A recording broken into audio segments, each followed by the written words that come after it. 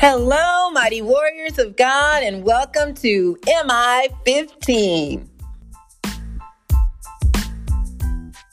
Today is Wednesday, September 27th, 2023, and this is day 2016 of our journey together. Thank you so much for tuning into our podcast. My name is Jackie, and welcome to you. So let's go ahead and get started. Father, we thank you and praise you above all others. We honor you with our whole heart. Thank you, Lord, for watching over us all day and all night. Thank you for equipping us with the power through the Holy Spirit, that supernatural power to do everything you've given us for this day. I thank you, Father, for comforting the brokenhearted and healing the sick and blessing those who may be in financial need. I ask, Father, that you will speak today, that it be all about you and not about me. In Jesus' name, amen. Glory to God, everybody. Thank you again for tuning in. Today's message is, what's love got to do with it? You know the song by Tina Turner, What's Love Got to Do with It, right? She made that song became extremely popular. And when you think about it, it really does not, we cannot associate it with the Word of God. But there are other types of love that fits into what she was talking about. What's love got to do with it? She was really singing more so out of pain from what she had gone through with her husband, I think. But let's learn a little bit more about true love. We're coming out of 1 Corinthians, the love chapter 13, verses 1 through 13. 1 Corinthians 13, verses 1 through 13. And Paul says here, and he says, if I speak in the tongues of men or angels, but do not have love, I am only a resounding gong or a clanging cymbal. So the chapter before this, he talked about our spiritual gifts. And he's saying, even with all that, if you don't have love, you have nothing. It's like a resounding gong or clanging cymbal. If I have the gift of prophecy and can fathom all mysteries and all knowledge, and if I have faith that can move mountains but not have love, I am nothing. If I give all I possess to the poor and give over my body to hardship that I may boast but do not have love, I gain nothing. You're just going through the motions. Now he breaks love down. He says, love is patient. Love is kind. It does not envy. It does not boast. It is not proud. So when we see when we see these character traits in people, in ourselves, we should always start with ourselves. But we can't help but see it in the people that are, in the national news or regular local news, and our leaders. I see so much of this envy, boast, and proud. And verse 5 says, it does not dishonor others. It is not self-seeking. It is not easily angered. And so we need to check ourselves. Do we get angry quickly? I see this so much with the children that I have the opportunity to work with. They get angry so easily. That is why there's so many killings, because people get angry over things that you can just literally talk through. It keeps no record of wrongs. That's the other thing. Love does not delight in evil, but rejoices with the truth. With the truth. And Jesus says, I am the way, the truth, and the life. Verse 7, it always protects, always trusts, always hopes, always perseveres. Love never fails. But where there are prophecies, they will cease. Where there are tongues, they will be stilled. Where there is knowledge, it will pass away. For we know in part, and we prophesy in part. But when completeness comes, what is in part disappears. And that completeness is when we see Jesus, when we encounter him face to face. When I was a child, I talked like a child. I thought like a child. I reasoned like a child. When I became a man, I put the ways of childhood behind me. And this goes for all genders, is in the way that Paul is describing it, talking about when he was a man, or when, how we were. And this goes for male and female. For now, we see only a reflection as in a mirror. Then we shall see face to face. That's talking about our Lord and Savior, Jesus Christ. Now I know in part, then I shall know fully, even as I am fully known. The Lord knows us. He knows us fully. We will be totally complete when we see him face to face. And now these three remain: faith, hope, and love. But the greatest of these is love. And if we can grab hold of that and begin to instill that in our children and exemplify this to others, it is contagious. And we're then able to share the love of Christ with them, with others. Let's go to our points. Point number 1.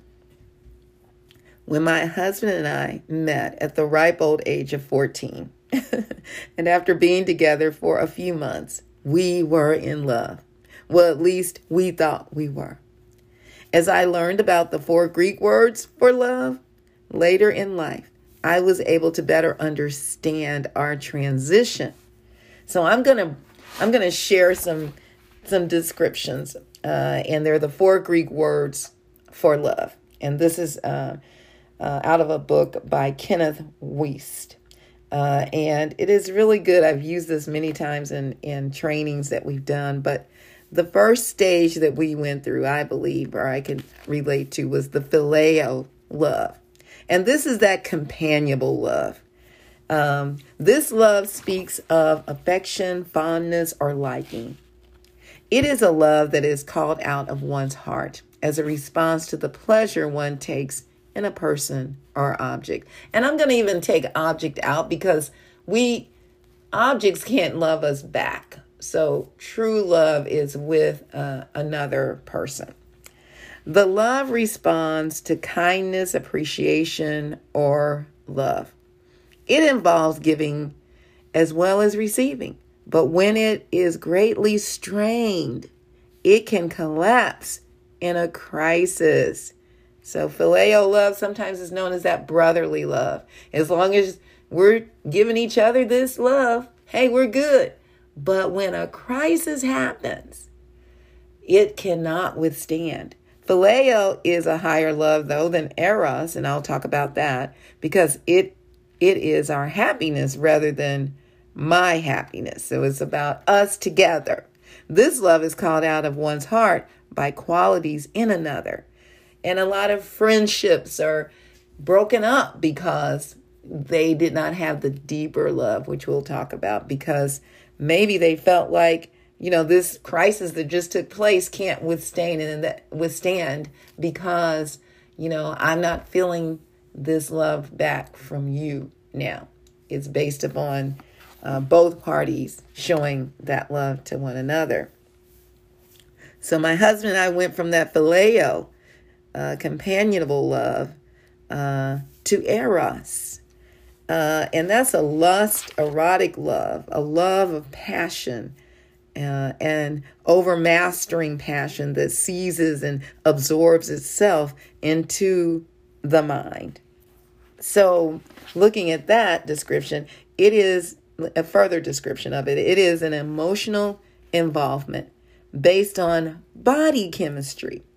The basic idea of this love is self-satisfaction. Though eros is directed towards another, it actually has self in mind. For example, I love you because you make me happy. The foundation of this type of love is some characteristic in the other person which pleases you. If the characteristic would cease to exist, the reason for the love would be gone. The result being, I don't love you anymore. You notice how so many people, celebrities and people that we see in the movies and all that, they get married like changing their clothes because it is more of an eros love, a lust kind of love. I love you because you look so beautiful.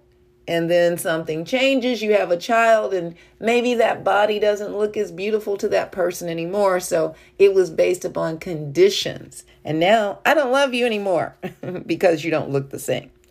Eros looks for what it can receive.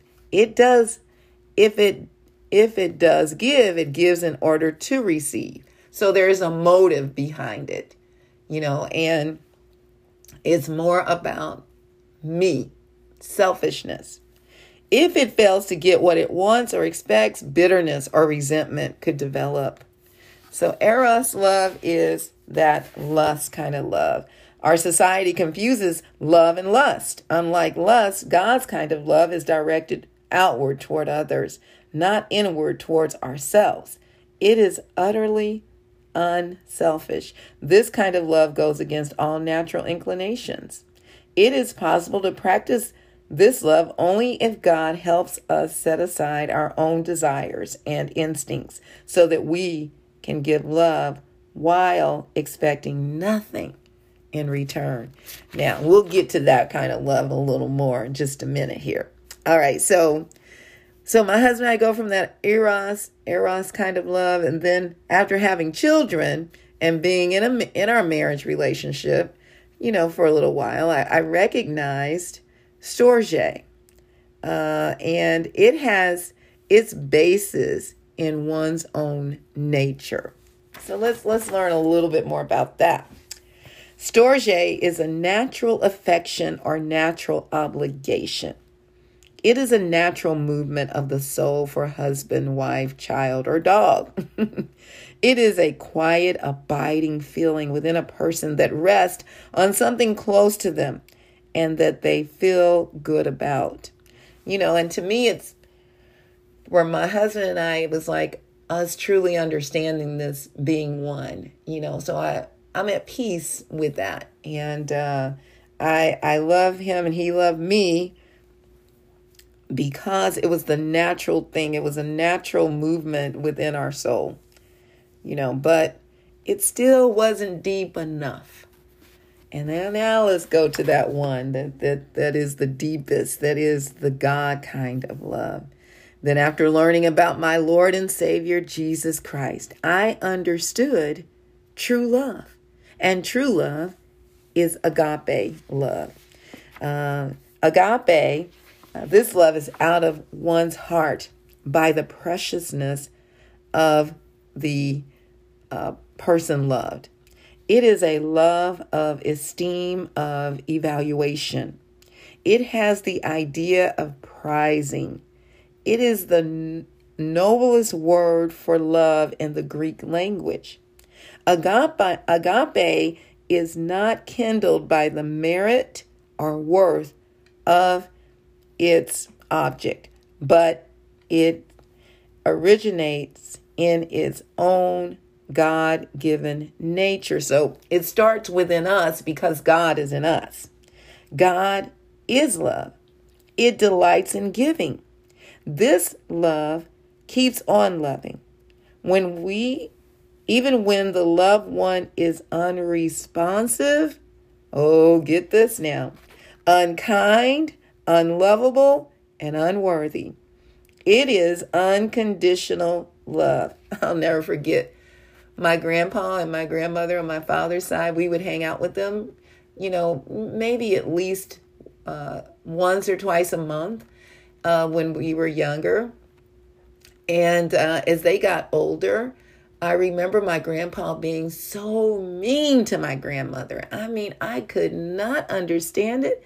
And I thought, man, she would bring him his dinner to where he was sitting and bring him his ice cream. And he would woman, get this, do that, do this. And I thought, wow, I don't ever want to be married to anybody like that.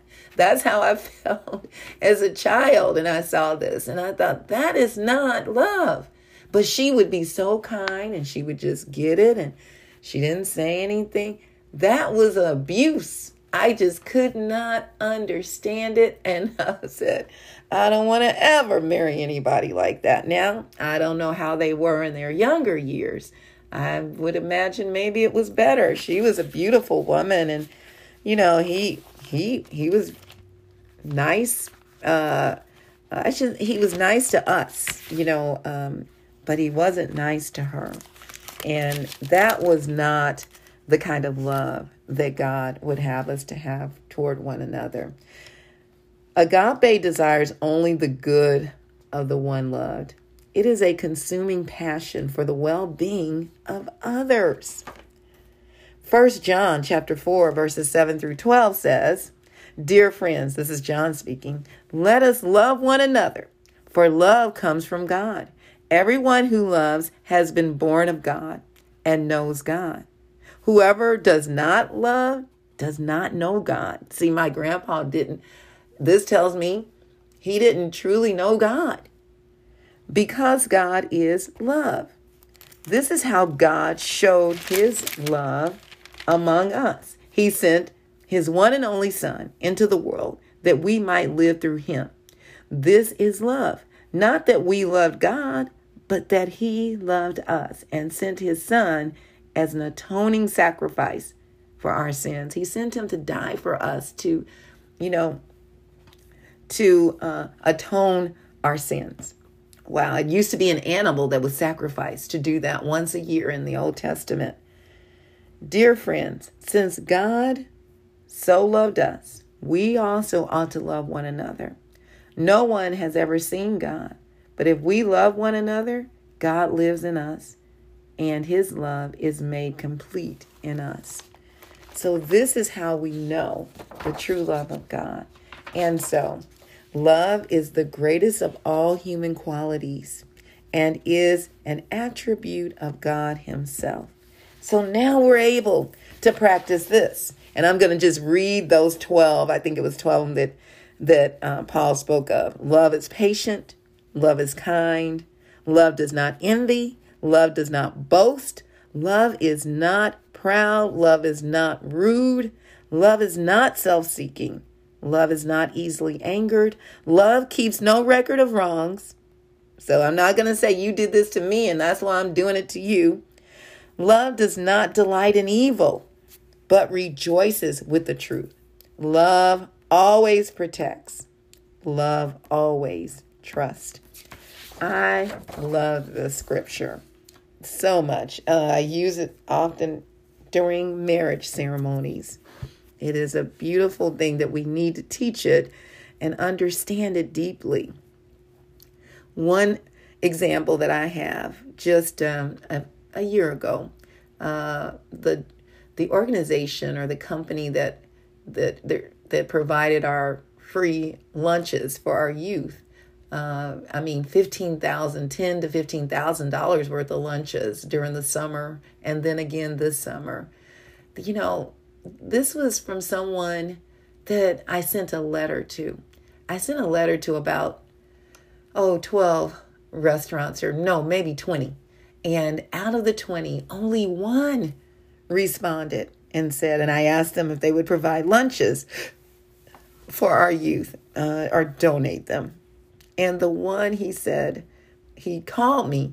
He said, I got this information, and he says, I don't know if I can do all of them, but if you get anyone else that can help, that would be good. And so I said, thank you, sir. I didn't expect you to do them all. And I just appreciate whatever you can do. And he says, okay, well, let me know if you get anyone else that can help supply the lunches the whole summer or part of the summer, and I'll do the other part. And so he said, and call me. He gave me his cell number, and I called him back, and I said, sir, whatever you do is fine, but we were not able to find anybody else. And then he said, I'll do it. I'll do all the whole summer, basically. And I said, really? He said, yes. I had not met this man in person at all. Not at all. And he told me how to do it, the steps and what to do, and that I would have to pick them up and where to pick them up from and who to contact, and he will let them know. And he came up with a plan, and it worked.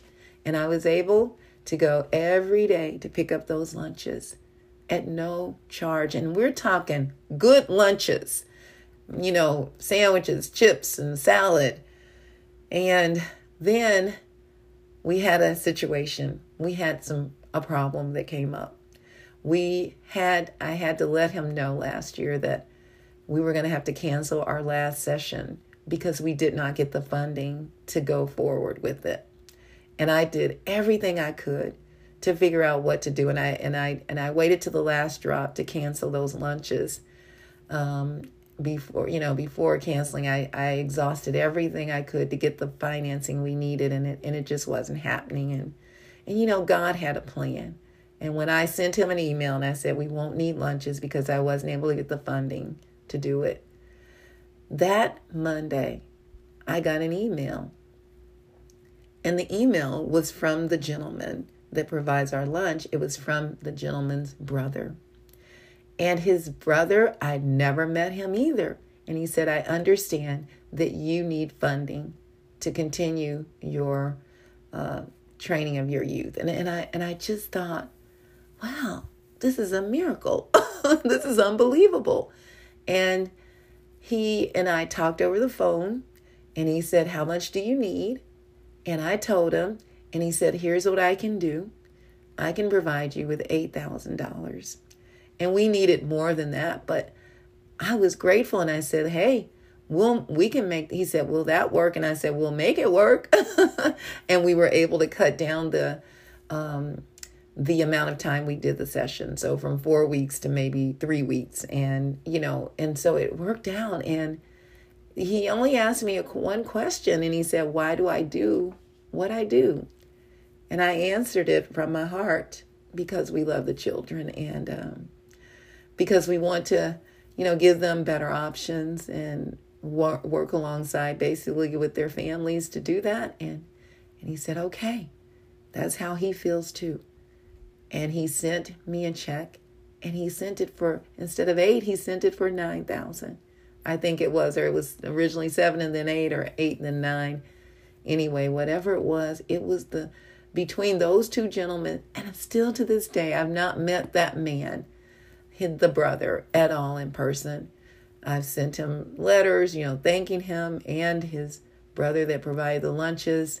And I finally met the one that provides the lunches this year. I had not met him before.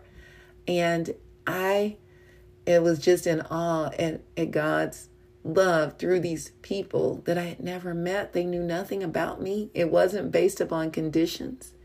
That was unconditional love. And I am so grateful to God for meeting them. Many of you are the same. Many of you, and I'm not basing it only on money, but many of you support us in so many ways. And some of you I've not ever met. And you're giving out of your own money that you work so hard for. And I tell you, it is not in vain. And we are so grateful. I am so grateful to every one of you. You may say, I don't have a dime to give you, but I am praying for you. Do you know that is unconditional love? You're praying for us. You are supporting us. You're telling other people about us at Transition Zone. And I am grateful. I want to let you know something. You may have been hurt, and maybe you've been giving out that love, but it's not been reciprocated. I want to make sure you know that this love of God is the best love you can ever have.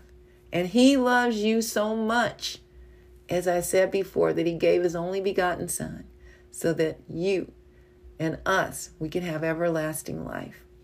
And that is what it's truly about.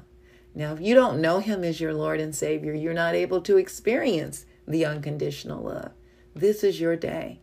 Romans 10:9 says that if you confess with your mouth that Jesus is Lord and believe in your heart that God raised Him from the dead, you will be saved.